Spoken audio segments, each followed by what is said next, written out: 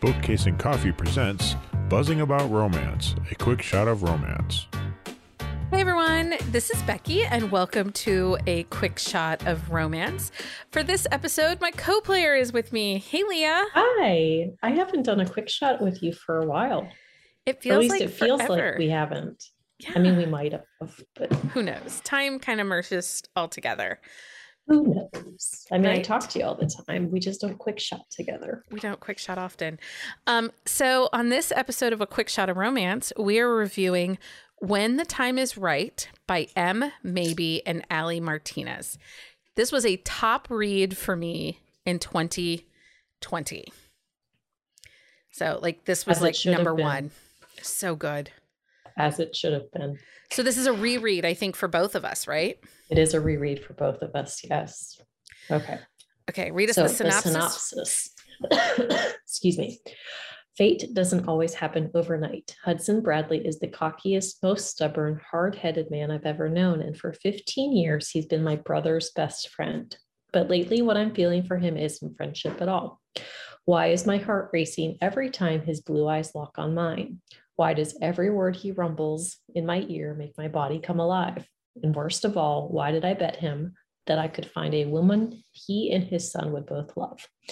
If I hadn't given up on love altogether, Hudson would have been perfect for me. After all, he was there the day my world fell apart. He spent the last 6 years piecing me back together. There are a million reasons why we can never work, but after a single kiss, I can't remember any of them.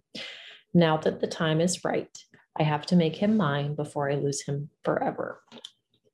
So this book released July 30th of 2020.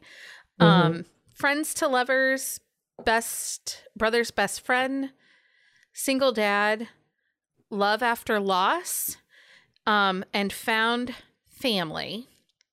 And we should put a content trigger warning in there. It does deal with grief, and the death of A partner. a partner. So It happens in the prologue, so we're not like Yeah, we're not spoiling giving- stuff. You find it out right away. yeah. Put out percentage 50% for actual But stuff. I agree with you. This kiss, hot damn. At 43%, there is a kiss and an awakening realization of their attraction for each other that was steamy. Like, I almost count that as the pop. Like, it was that good. Yeah, it really was. Because he leaves, though. But he leaves. He does, but he like panics. Well, it was more of like, we need to make sure this is where we are. And this is what we want Well, to do. and we'll get into that and the reasoning behind that in a little bit. So let's talk about Hudson. Okay. A little bit. He is the good guy. He is the good guy. He did not have the best upbringing. Like, his dad is out of the picture. His mom has passed away, but she was not the best mom. So Lexi's parents, Judy and David, are basically surrogate parents to him. Like, he has done everything with their family for as long as he can remember. He's a pseudo son to them. Like, they refer to him as son. Like, his son like refers to them as grandma and grandpa. But he is the quintessential good guy. He's the guy that's there for you whenever you call, would do anything for you. And it was actually, you really get that true sense of what a good person he is. But when you see the bits and pieces of his relationship with the mother of his son, because they were never actually together. No. It was a one night of passion, you know, ish that happened. But in a way, I think that Hudson and his good guy persona, which is very real, is because he wants to be valued and he only sees his value as being the guy they can count on. Well, that's the thing. Like, he wants to be needed, but he doesn't want to come across as needy. And he doesn't. Like, he's there for them. So like, his baby mama, which we'll just call her that. So his is Lauren, and then there's Lexi and Lexi's brother Cal. So Lexi's a couple years younger than all of them. But the four of them were like this group of friends who basically did everything together. And Hudson, over the like a couple years, has decided he's in love with Lauren and like proclaims this love to her. And then they get like raging drunk and do the dirty. And it was the worst. Yeah, it was, because that one night resulted in a pregnancy.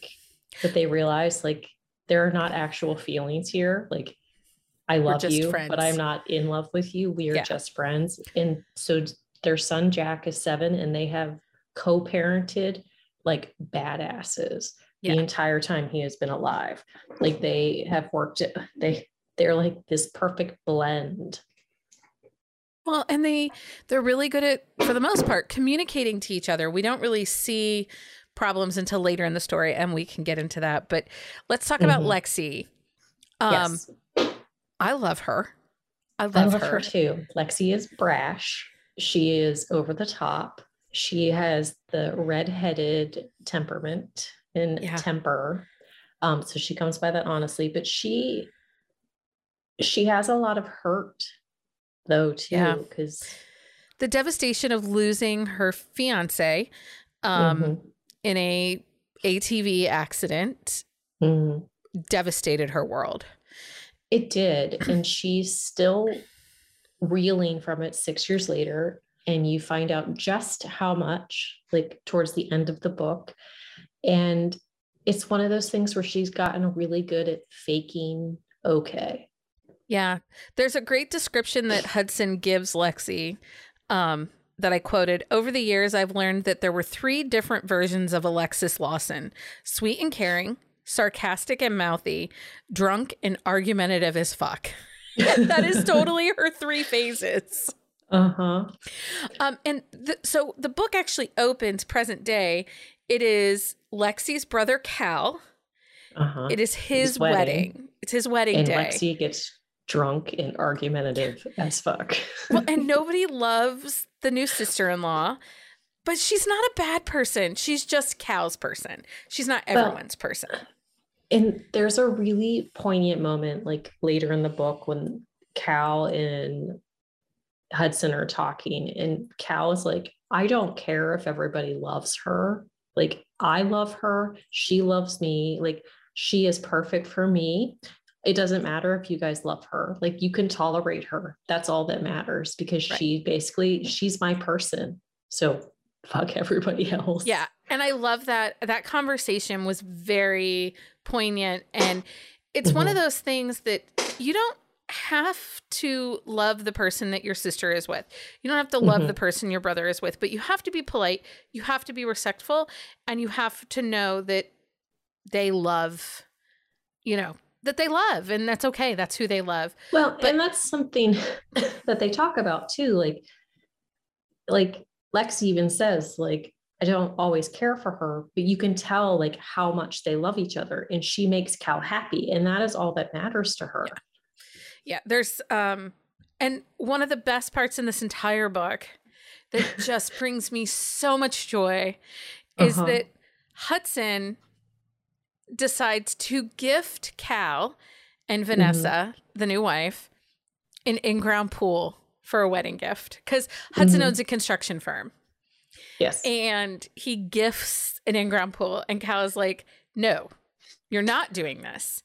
And he tries to sabotage his like work at first, and then all of a sudden, like, Hudson's like, I like sneak attacked and got it done. But Cal loves it in the end. He does. And she has, like, he's trying to shove the blow up unicorn doll in the pool shed, because he bought a pool shed. It was so funny. Like, he does it up nice. He does. So let's talk about Lexi and Hudson's evolution to their attraction and the realization that this is my person. The way the story goes is they meet every Thursday night at this local wing joint. Is it Thursday nights? I think it's Thursday night at Huey's. At Huey's, where they have mediocre wings and warm beer. And at this point, the only 2 people showing up at Huey's are Hudson and Lex. That's it. Nobody else comes anymore. and they play darts, but they're having a conversation about dating and, you know, trying to find that person, that it's time in their lives. And they bet each other that they can find someone for the other person to fall in love with. Mm-hmm. And up for stakes is her vintage car that was her grandfather's. It's a muscle car. It's a Chevelle. It's a Chevelle. Mm-hmm. And if she wins, if she finds Hudson a date, he has to build her cat furniture house prototype, her kitty condo. Like a cat like mansion, which that is one part of the story that I really love too. It like plays out in like the whole like story as well, but it's an interesting way like it starts, because I know I interrupted you and we're changing lanes here for a second, but so like she sends Hudson these plans for this cat condo, and it has like bedrooms and like patios and balconies for her cats Beep and Boop. And so he quotes her on this cat condo, and he puts like gold like filigrees and rose quartz like inlays in this condo, and it's going to be like a $70,000 cat condo. And she's like, you're going to give my fucking brother a pool and you're quoting me this much on like my cat condo? He's like, I gave you the $50 family discount. Right. Well, and it just shows their relationship. And that was the other thing too. Lex comes from a family of privilege. Her family is very wealthy, and her brother is a doctor and he's very wealthy. And she works as an assistant. She's kind of, over the last 6 years, as her grief has gone, kind of tumbleweeded and ambled about within the world and doesn't have like a true focus, but she did go to college with a design degree. And she's working as an administrative assistant, but she comes to the idea that she wants to design these cat condos, but she doesn't take money from her family. She doesn't go to Hudson and say, build me this and I'm going to start selling them. She really is trying to do this on her own and show her strength. And I liked that. Well, and I think honestly, like with the way that these two wrote Lex, like I feel like if she had went and asked for help, like it would be against like her, like it would physically make her ill to go ask for help for anything, because she is loved. Like she knows her parents love her. She knows that Hudson loves her, like as a friend at first. Like she knows Cal loves her. So like she is not without that family support. But she also knows like if she flounders, they are there to hold her up and build her back up. So it goes against her nature to ask for help. Yeah.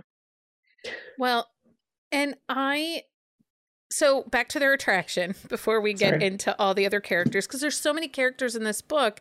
It's a really great character story. But it's an emotional journey. It is not. It'll break you just a little bit. It breaks you a little bit. So I quoted about their attraction. I wanted all of her realization that she is attracted to Hudson and that she likes him. I wanted all of them. The stubborn man who had little to regards for my personal space, the gentleman who tried to open car doors for me, the best friend who never let me walk through hell alone, and the powerful lover who drove into me now as if heaven were on our horizon. Like the intensity of their attraction and their relationship, I think that's what's so powerful in this book, because as we all know, I despise friends to lovers. I despise it. Well, but I think the way that this one plays out is as the book unfolds and like their relationship unfolds, like you can tell that attraction has been there. You can tell like those feelings have been there, but they needed that like catalyst to take that turn.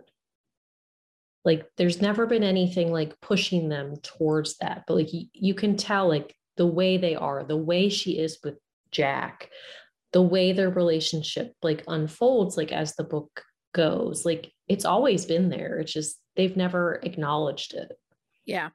Well, let's talk about Jack a little bit, because I love Jack. Such a bright spot in this whole book.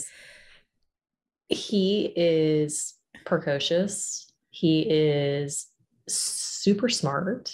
Like, he doesn't dominate the page, but when he is in there, but when he's on the page, he kind of dominates the page. He does. And I love when he talks about the guys, who is just his friend. One friend. His friend Nolan, who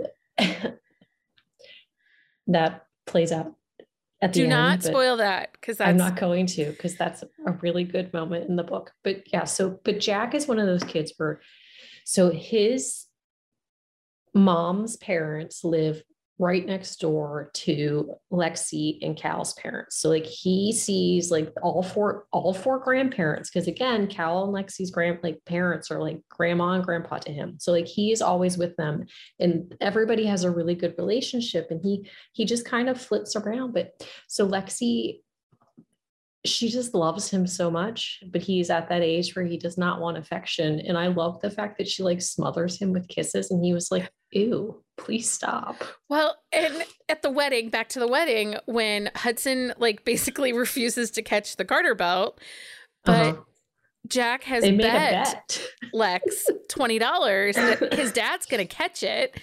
And everyone's like, dude, your dad's not catching it. And he owes her $20. And she's like, pay up, dude. Pay up. Well, but he doesn't have it, so he has to pay the tax. Right. And I loved when Hudson referred to Jack as being the parent of a 25-year-old first grader. Because that explains Jack to a T. Like, yeah, he definitely is not the typical kid in a romance, but they don't age him in a way that is unbelievable. Right. Like they keep him, because there's some moments where he has big feels, like, and he reacts to the situation that's happening, and it's a very 7th grade or 7-year-old reaction. Yeah. But he is not your atypical like 7-year-old in the way he carries himself.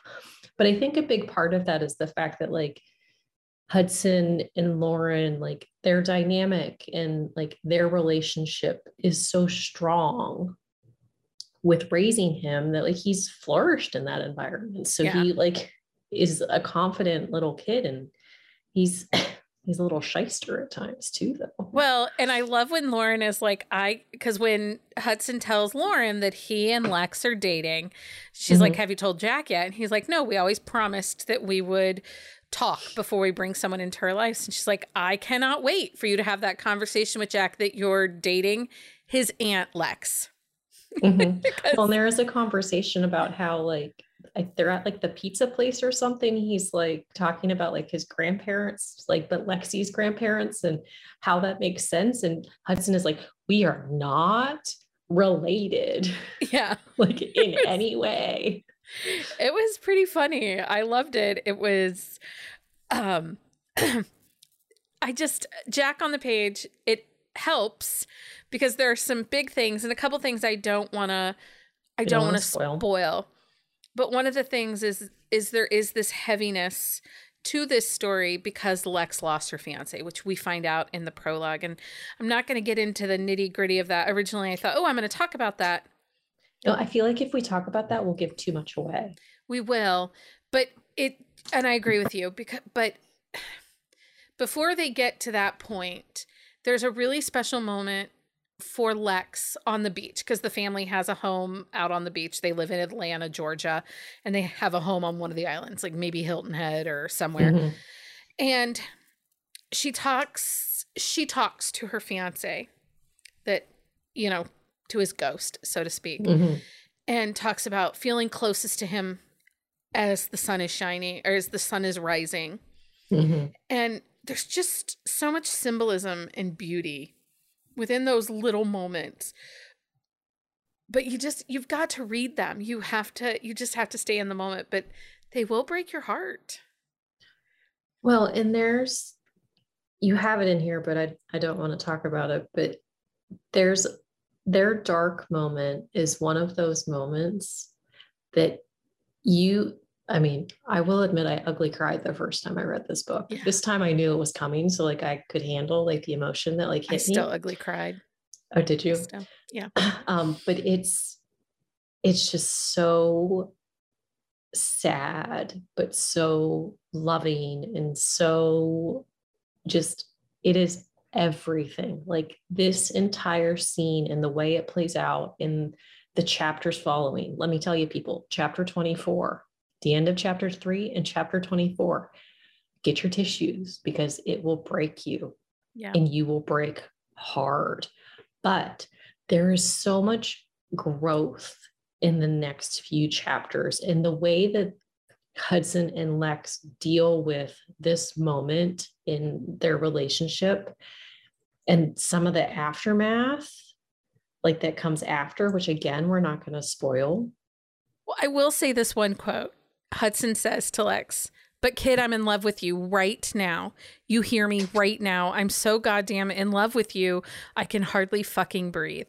That says it all. Like that line, but that is not near the end of the book. That it's is not. It's so what I'm saying is this book shows so much tremendous evolution in love and growth, and there's such a beauty to the writing in this book too. We all know Allie loves to break us and put us back together. Yeah, she does. But when you add Mo's and Maybe's pieces into the book, you get this huge encapsulation of love and beauty. And I'm just telling you guys, read this freaking book. It's so good. But but when they're apart, it makes so much sense. Like the reasoning behind it and the amount of time it takes for them to get back together. But then they go to take that step and then something else happens and you're like, why would they do that to me? What are you doing to me?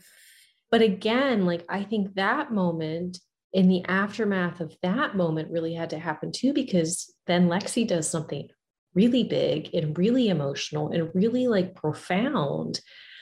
And it really hammers home like how good of a guy Hudson really is. And it also shows Lexi's growth in the book, from the feisty fun aunt to the best friend that just always has a wild and crazy time, to this big giant moment where she shows her heart and her soul, but not for herself. She goes a little mama bear too. Yeah. Like, it's because she goes to bat. Okay, so let's do our 3 questions, because I'm going to spoil this and I really don't want to. This book is in Kindle Unlimited. So you can pull it from. Just go get it right now. As soon as you like finish this episode, just go click, because it is not super long, but it is so good. Well, and this was a reread really need for to me. Do our questions? Because yeah, we do. I think they know. This was a reread for me, and I absolutely had. It's still a 5-star read. It's still every moment, every feeling. There was nothing in it that I was like, "Oh, I missed that the first time. That's dumb." There was nothing like that. This book was that good. No. Okay, just let's say who would typically like this book. Oh, I mean, people. It is friends to lovers done so well. It is an emotional like roller coaster of love and hurt. So if you like those and joy. But so if you like those kind of books, this is for you. Yeah, you just contemporary romance. If you like friends to lovers, if you are doubtful like me and think friends to lovers is one of those that you give or take, I highly recommend this. This is my pedestal friends to lovers. Like, it has to be this good for me to even come close to reading it. So. I will say this friends to lovers is right up there with Only One Regret for me. Yeah. Like it might like edge it out just a little bit. I think it edges out because the emotions. But like on par, like Only One Regret, friends to lovers level. Yeah. It's pretty phenomenal. So do you have a book you think we should review for a quick shot of romance? Send us an email to thebees@bookcaseandcoffee.com and we will add it to our TBR. Also, if you're an author listening to this podcast, you can find a review request form on our website, and we will go through titles there and consider them for potential episodes. And you can find more information to that on our website. Leah, this was fun. It was fun. We should do it again sometime. We should. Until next time, everyone. Happy reading, everybody. Find us on Instagram at Buzzing About Romance or on Twitter at Buzzing Romance. If you like the podcast, please leave a review. If you'd like to support us directly, join the Bookcase and Coffee Patreon and receive exclusive content only available to Patreon members. Check out bookcaseandcoffee.com for our on-the-shelf show notes.